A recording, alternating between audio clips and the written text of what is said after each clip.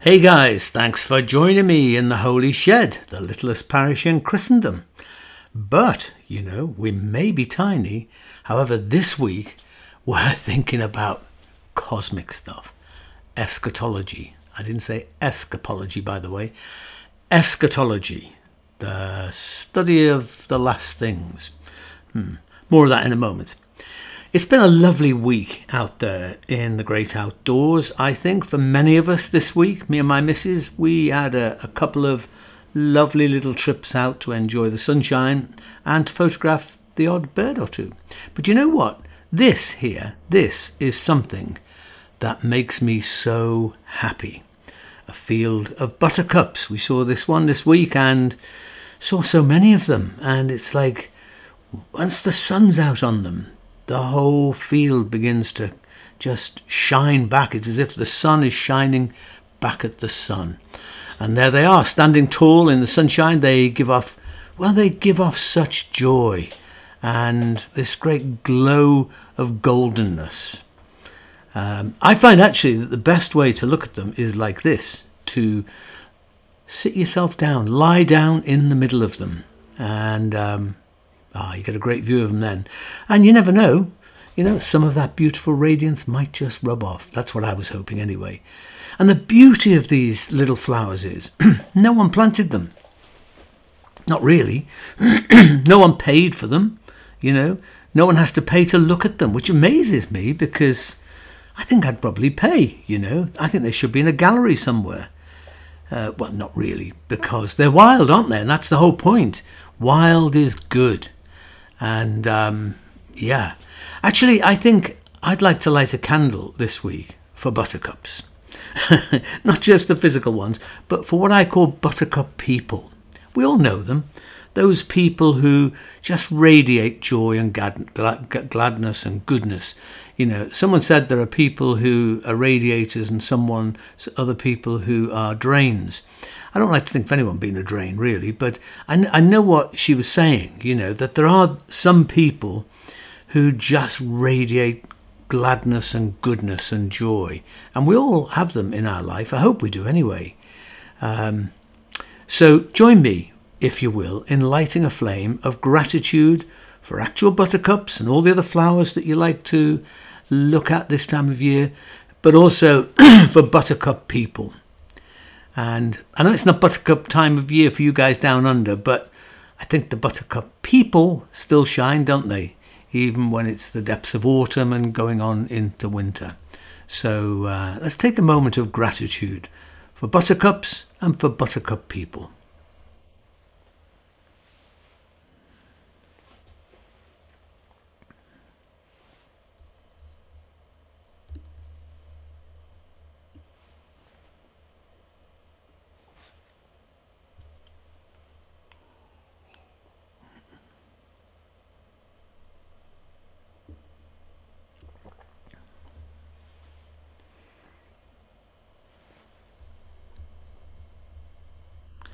And here's a little prayer.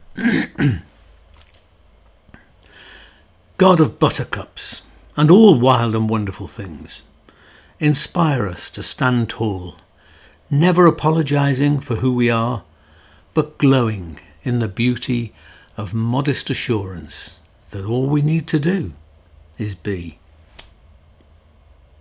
Amen. Just have to be. Okay, well, you have to excuse me. I still have this little kind of COVID hangover cough. I like to think that every time I cough, I'm kind of coughing it out of me. So, don't know if that's scientific, but I'm giving it a go. So anyway, look, let's face it. The book of Revelation, the last book in the Bible, is a bit of a mind frick for loads of us, if you know what I mean, trying to keep it clean.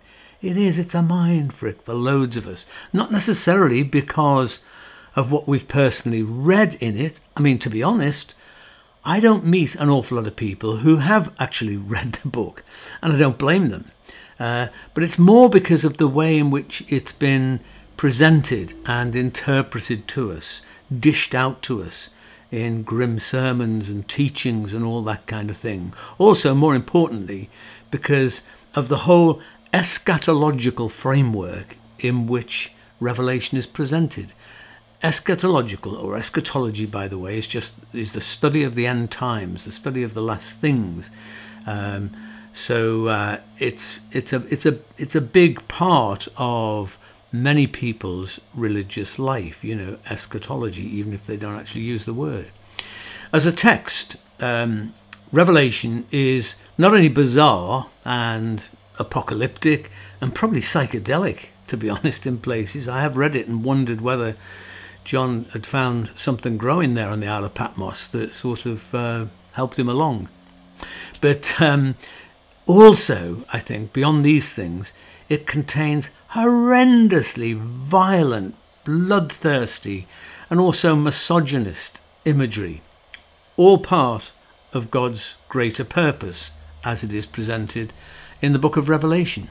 By the way, it's only one, of many books of Revelation that circulated in the early centuries of the church. This is the one that found its way to the top, as it were, and became part of the canon of the Bible. But there were quite a lot of them around. In fact, it's a kind of genre, really, of its own. It's a genre of literature which is deeply rooted in and influenced by certain texts in the Hebrew Bible, the Old Testament. But we'll get to that. What I want to do today is, in this part one of our series, is not so much talk about Revelation, not today, but to clear away some of the rubble that surrounds it. Because in a nutshell, Revelation, I believe, the actual text addresses a specific historical situation faced by the church around the end of the first century. And however bizarre its imagery and language may seem to us, I'm pretty sure that the original readers knew exactly what John was getting at with it. So, we'll get to look at that. But more pressingly, the question is, does it have any relevance to us? Does it have any value for us today? Well, I say a cautious yes to that. I think it can have. I think it can, provided we completely dump the idea that it's some kind of blueprint for the end of the world. Revelation actually isn't at all about the end of the world. It never was, and it definitely isn't. But I think it can address recurring patterns of power and empire in the world, and it does ultimately offer a hope for what could be the future of this world. But we'll get to that. So first of all, let's kind of rewind a little bit, if that's okay. If Revelation made sense to its original readers, it's been puzzling and intriguing people, obsessing some people actually, ever since. And that's probably why it's got something of a patchy history in how much it's been accepted or not within the Christian community. It was one of the last texts to be accepted into the New Testament canon. That's not why it's at the end of the Bible, but it was one of the final texts because it was disputed hugely as to whether it was worthy of being included in the New Testament. And some churches in the Eastern tradition, Russian Orthodox, Greek Orthodox, those traditions, some of them remain skeptical and to this day and never ever read from Revelation publicly in their churches. The Protestant reformers, were also quite ambivalent. It's the only biblical book actually for which John Calvin, didn't write a commentary. He just didn't do that.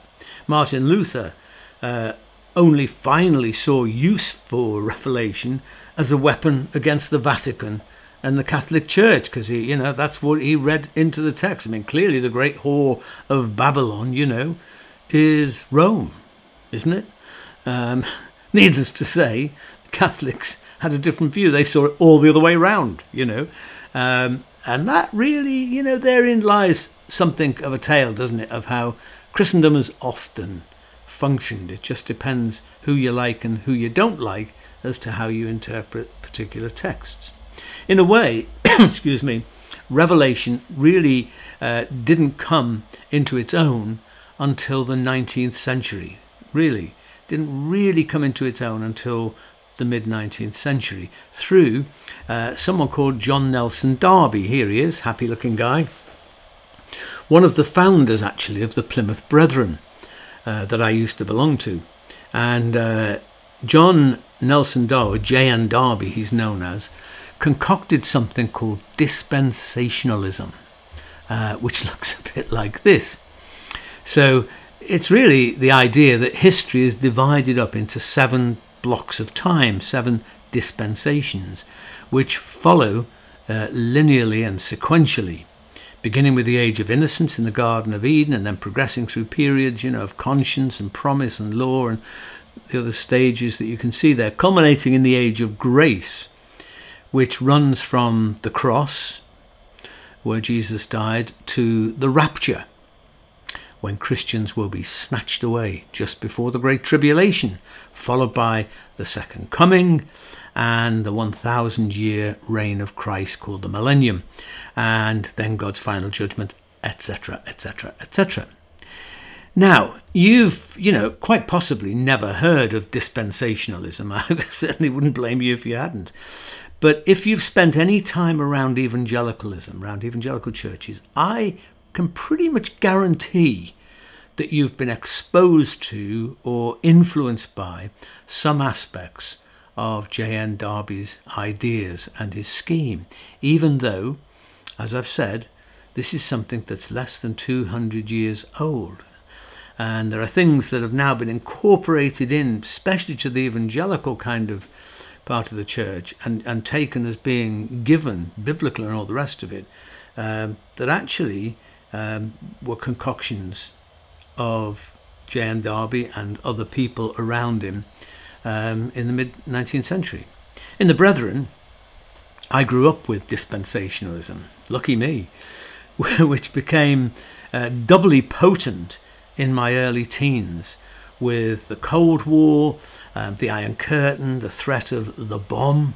Everyone was talking about the bomb, the nuclear bomb. And of course the Cuba crisis, where it seemed as if there was a very real likelihood that someone was going to actually hit the button.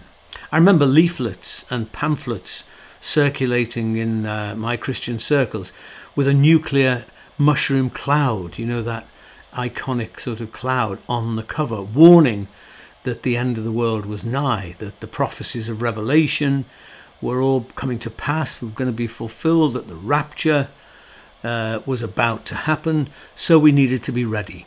Well, I can tell you this wasn't especially good news to a young Scouse boy who loved Liverpool Football Club, the Beatles and girls, and to be honest, I definitely didn't fancy the rapture. The whole thing actually scared the crap out of me. And actually, I had plenty to be excited about right here and now in this world. I didn't want to be kind of snatched away into some other place elsewhere. I wanted to just get on and live my precious life down here. But it was scary, it was scary. And I know lots and lots of people, some of you have been writing to me since I said this was what I was going to be talking about, saying about how it scared you. And people have related that to me over the years. I've said before how as a young boy, I would sneak into my parents' bedroom in the dead of night to make sure that they were still there. It's very sad, isn't it, for a young boy to make sure the rapture hadn't happened and I'd been left behind.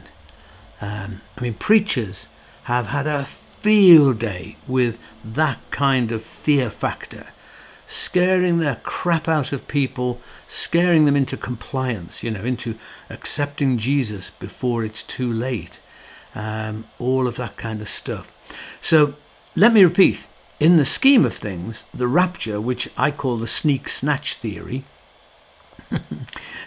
say more as we go along, occurs 7 years in the John Nelson Darby scheme of things. It occurs 7 years before the second coming. It's when faithful Christians will be snatched away, taken away to meet Christ in the air and whisked off to heaven.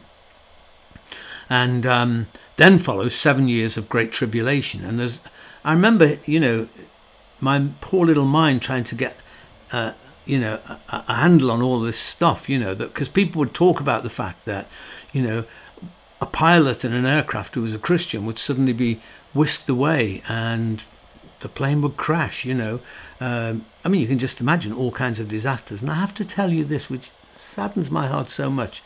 I grew up with a little dog called Susie, precious little part of my life back then. And my dad, who was housebound really because he was disabled, loved little Susie. But he was also a passionate believer in the sort of schema of things that J.N. Darby came up with.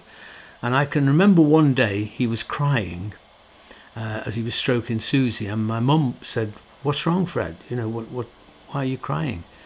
And he said, "I'm wondering what is going to happen to Susie when the Lord comes." And so, that's the kind of hideously ridiculous but devastatingly sad kind of thinking that enters in, and I know has been a part of an awful lot of people's lives. In the United States, a succession of books called the Left Behind series, plus films that were made based on them, have become a massive religious industry, raking in millions.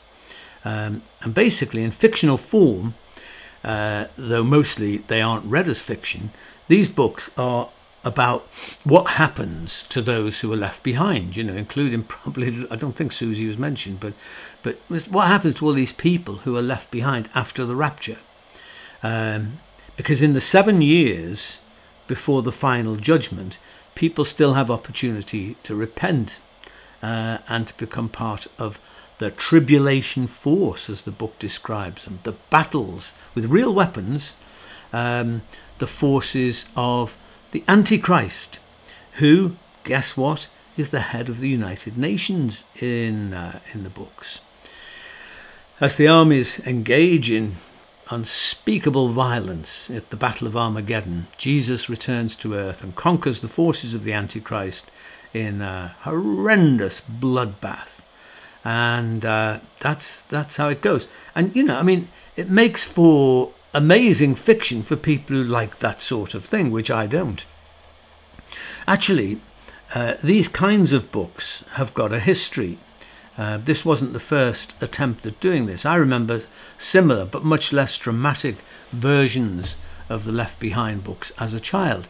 And maybe you will remember Hal Lindsey's The Late Great Planet Earth, which came out in the 1970s, which was exactly the same thing, a popularized version of, what happens to those who are left behind and all that kind of thing. And in the 1980s, both Hal Lindsey and the fundamentalist Christian Ronald Reagan believed together that biblical events would be triggered by nuclear war. And scarily, of course, one of them actually had his hand potentially on the button. Eschatology, study of the end times, is, you have to say, an integral part of Christian history. All credible New Testament scholarship recognizes that the whole backdrop of many of the New Testament texts is eschatological. That Paul and the other apostles believed that they were in the end times. They expected Jesus to return very soon to instigate the messianic fulfillment of the kingdom of God. Paul's earliest letter, first letter to be written actually in the New Testament, is 1 Thessalonians. And this letter addresses the issue directly. And in fact, that letter is foundational to what you might call rapture theology. Let me explain. In Paul's absence from the church at Thessalonica, there have been deaths in the church which, considering they thought the second coming was about to happen, raised the question, well, what happens to them? What will happen to those, our loved ones, who die before Christ comes? And Paul basically says that when the second coming happens, the dead in Christ and the living will all be reunited and be with God forever. In short, he's saying, don't worry. I mean, it's a pastoral response, and whether he meant any of the details that he wrote about to be taken literally, well, we can't possibly know. It's certainly the case, though, that Paul did expect Christ's return soon within his lifetime. And we have to say that in that belief, which comes out in a number of his letters in the New Testament, he was wrong. It didn't happen. It still hasn't happened. Which raises an important hermeneutical question, I think. Are we to understand New Testament texts as coming from God in such a direct way that they have a divine guarantee to be true, or do they tell us what significant figures and communities in early Christianity said and believed within the limitations of their time and place? The assumption behind the first option is that the text is inerrant. There are no errors in the Bible and it can't be wrong. The second option affirms the text as the product of our spiritual ancestors, if you like, revealing what they thought and believed, which may still be important to us, but requires us to use our God-given critical skills and intuitions to integrate that heritage with our world now, with insights from the present, as we attempt to work out what following Christ faithfully means in our own day. But let me stress that rapture theology isn't necessarily the same as believing that Christ will come again. They are actually two separate things. I mean, people have believed through history that Christ will come again, but they haven't all believed the rapture theology that essentially came out of J.N. Darby and other people of his ilk at the time. So you can, believe in a second coming without believing in this sneak-snatch rapture thing, which will raise many questions of what it does mean then, because for many of us, the two things have been so completely wrapped up together. There have been many periods of history when Christians, as I say, have believed in the second coming and believed that it's at hand. Particularly at critical times like the turn of the first millennium, or the time of the Reformation. And then more recently there have been all kinds of catastrophic or threatening catastrophes in our world that have brought it all back to the fore. But none of these historically included rapture theory until J.N. Darby came along. And yet now, as I say, most evangelical Christians who buy into the one conflate it with the other. So we will look a little more at Revelation in terms of how it might speak to us today. But all I wish to do today is give another hermeneutical steer. Okay? Eschatology is a field packed with finely nuanced theories about which event will follow that. There are premillennialists and postmillennialists and amillennialists, to name just a few. They're all theories, which is fine if they are taken and pervade as theories rather than as facts, as biblical facts. Interestingly, eschatology, theories about the end of the world, are flourishing way beyond the boundaries of the church nowadays. I remember talking to Jonathan Porritt, who was then the director of Friends of the Earth back in the mid-1980s, about the eschatological challenges that I faced trying, as I was at the time, to introduce environmental stewardship, this is 1985, to evangelical Christians. Because at that time, what I was constantly being told back by people is, why should we worry about the world, about the environment? Because it's all going to burn. That's what the Bible says. God's judgment is upon it and it's all going to burn. So why would we bother? It's more important to go out there and convert people to Christianity and that sort of thing. So that's an eschatological problem, because it's how you view the end of things, Jonathan Porritt understood what I was talking about, and he said that the environment movement was actually awash with its own eschatologies, how the future is going to pan out in light of, environmental and more recently climate breakdown. And, all of which is, I think, pretty damn relevant right now. And it's no coincidence that the language of apocalypse is flourishing today in all kinds of non-religious circles. Some feared and spoke in apocalyptic language about the pandemic. Some think that while we got, we got more or less the better of this one, others will follow that will be perhaps a lot less beatable. And so there are those people who think one of these pandemics is going to get us. Well, even thinking that is kind of eschatological. It's apocalyptic. Me personally, I lean towards a form of what's sometimes termed realized eschatology. And yes, that is a thing. It was popularized by people like John Robinson, the 1960s Bishop of Woolwich and a progressive Christian scholar, by people like Joachim Jeremias, a respected German New Testament scholar, and C.H. Dodd, who's a much-loved New Testament commentator, who probably actually introduced the phrase realized eschatology.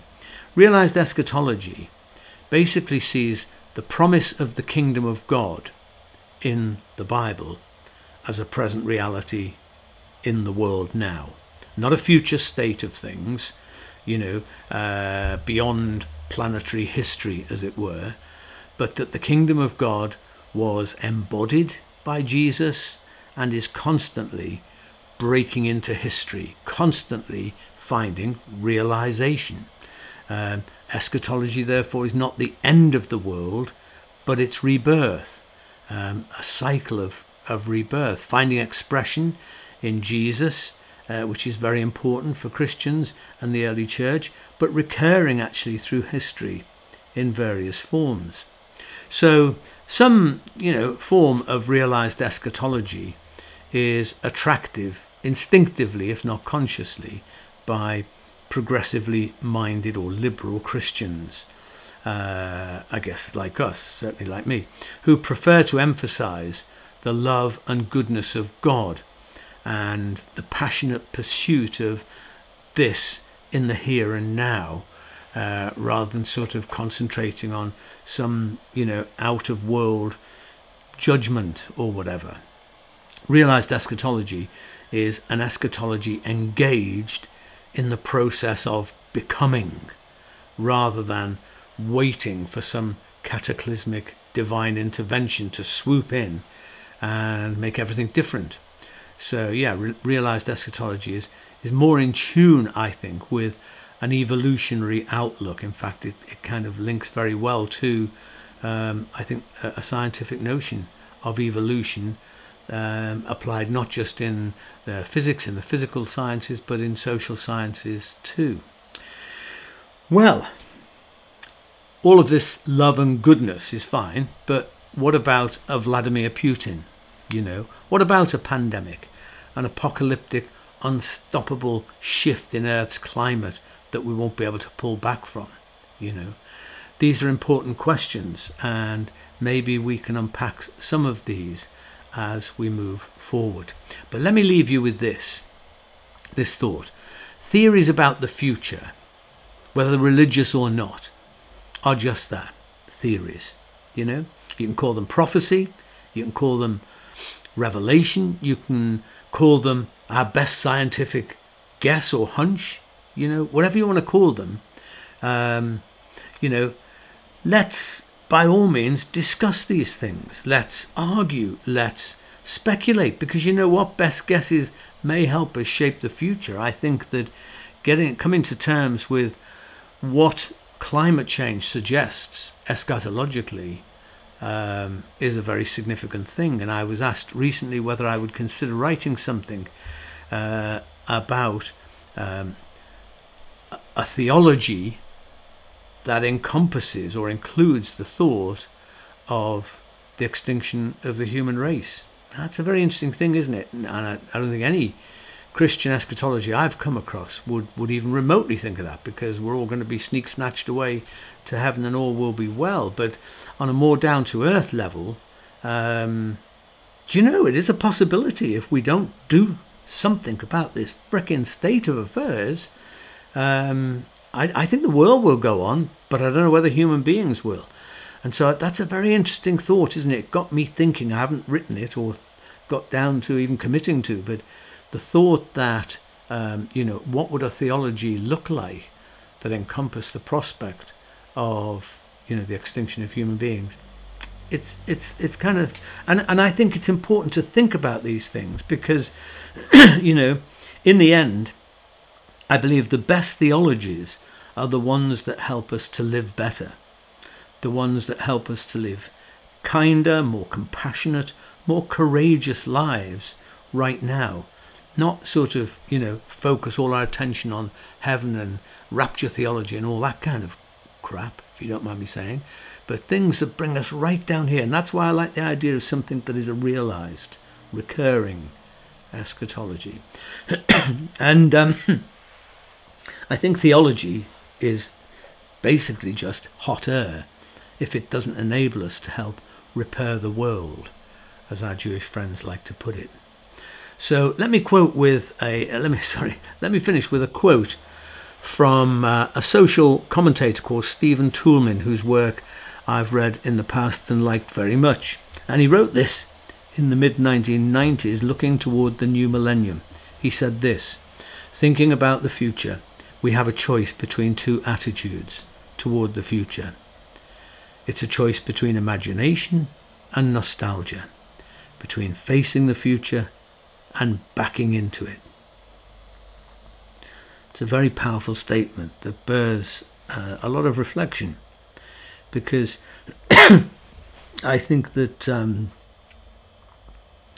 there are retrospective, conservative, political instincts alive in our world that are based on nostalgia, that want to back into the future, focusing their attention on hanging on to stuff from the past. That's definitely an instinct in an awful lot of religion.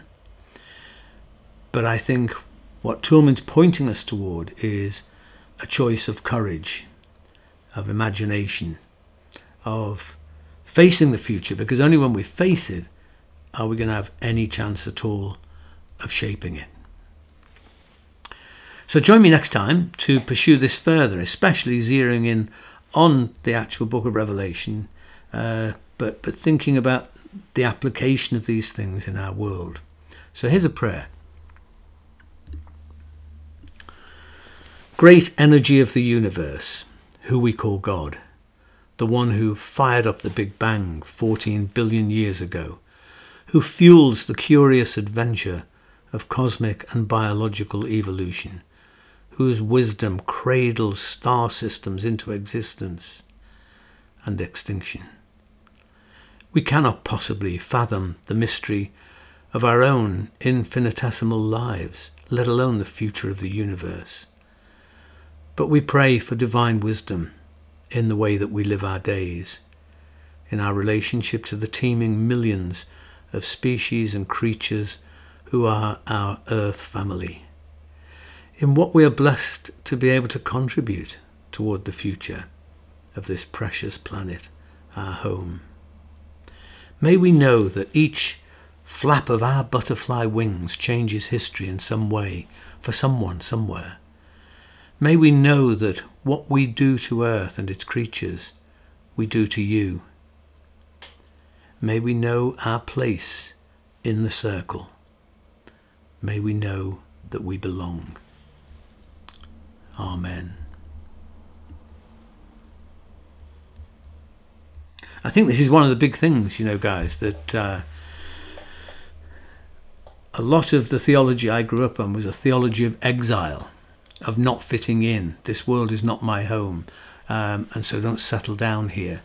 And I think that what we desperately need is a theology of belonging, a theology that affirms the divine within the matter and material of the universe, but which underlines our sense of belonging to this world. Because I think the only hope we have of doing anything about climate change doesn't come from just tinkering around a little bit on the surface. I think there's need for a whole consciousness shift to recover that sense of belonging that our ancient ancestors had, but we've lost along the way. Anyway, let's have a toast. So if you've got something to drink, then I invite you to pour it now and join with me.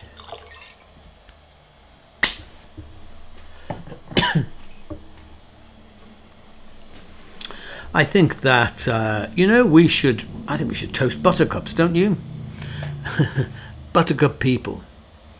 Toast those people whose feet are on the ground. Toast a form of faith and spirituality that is grounded, which is bringing our energy back here into ourselves, into our bodies, into our world, to be part of God's repair program for this world here. I think that, rapture theology and all that stuff we've been talking about, to me is a theology of another world, another place, not this life here. I think we need to toast a theology, a spirituality of living to the full, here and now. To life, l'chaim.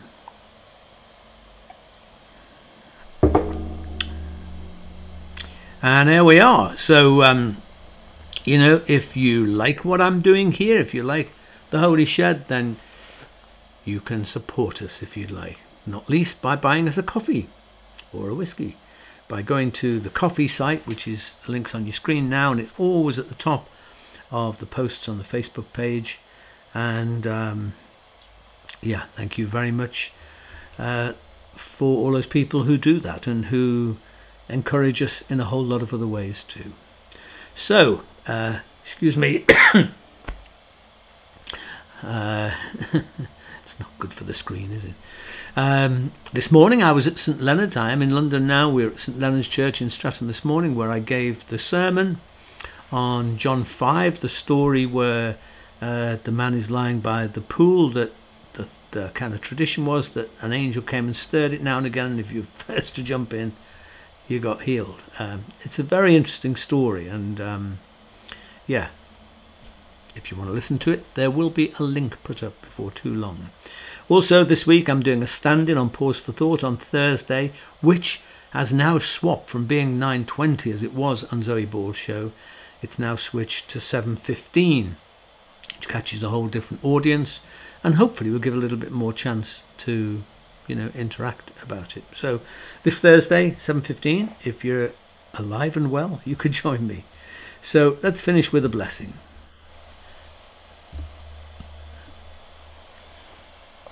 The blessing of God, the eternal goodwill of God, the shalom and salam of God, the wildness and warmth of God, be among us and between us now and always. Amen. So I'm gonna finish with a song by the lovely Carrie Newcomer, which I know I've played lots of times, but this is a song I haven't played before, and it just seems so lovely and helpful to what we've been thinking about, because at the end of the day, I think regarding the future, there's a level at which we need to just be agnostic and say, we don't know. But what we do know is we're alive now and we can do something to affect our world. And so this song is called Learning to Live with Not Knowing, and I think that's something that is a discipline we all have to face up to and learn in life. So thanks for being with me. Go well, have a great week, be kind to people, be kind to yourself, stay human, and I'll see you very soon. Bye.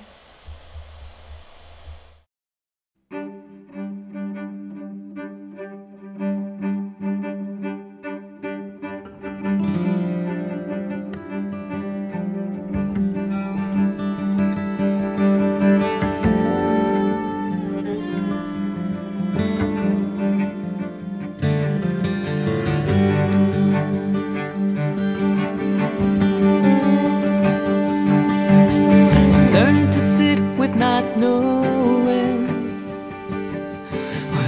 don't see where it's going, I'll cool my heels and start slowing. I'm learning to sit with not knowing. I'm learning to live with what's next. What if in my best guess?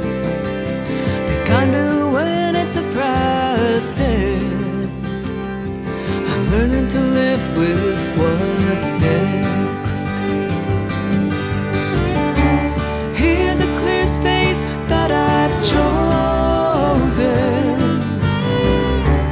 where the denseness of this world opens, where there's something holding steady and true, regardless of me or you. I'm learning to live with the high stakes, befriending my mistakes. Lay my hand where my heart aches. I'm learning to live with high stakes. Here's a clear space that I've chosen, where the denseness of this world opens, where there's something holding steady and true, regardless of me or you.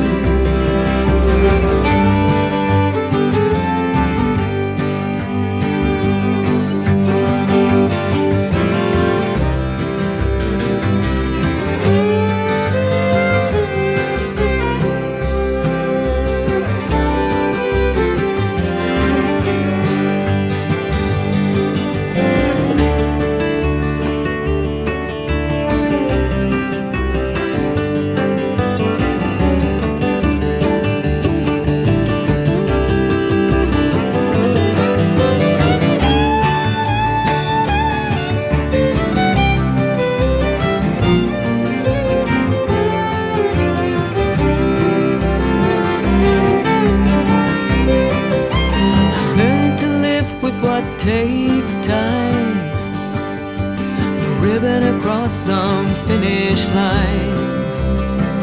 Stop feeling I'm always a day behind. I'm learning to live with what takes time. I'm learning to sit with not knowing, when I don't see where it's going. Cool my heels and start slowing. I'm learning to sit with not knowing.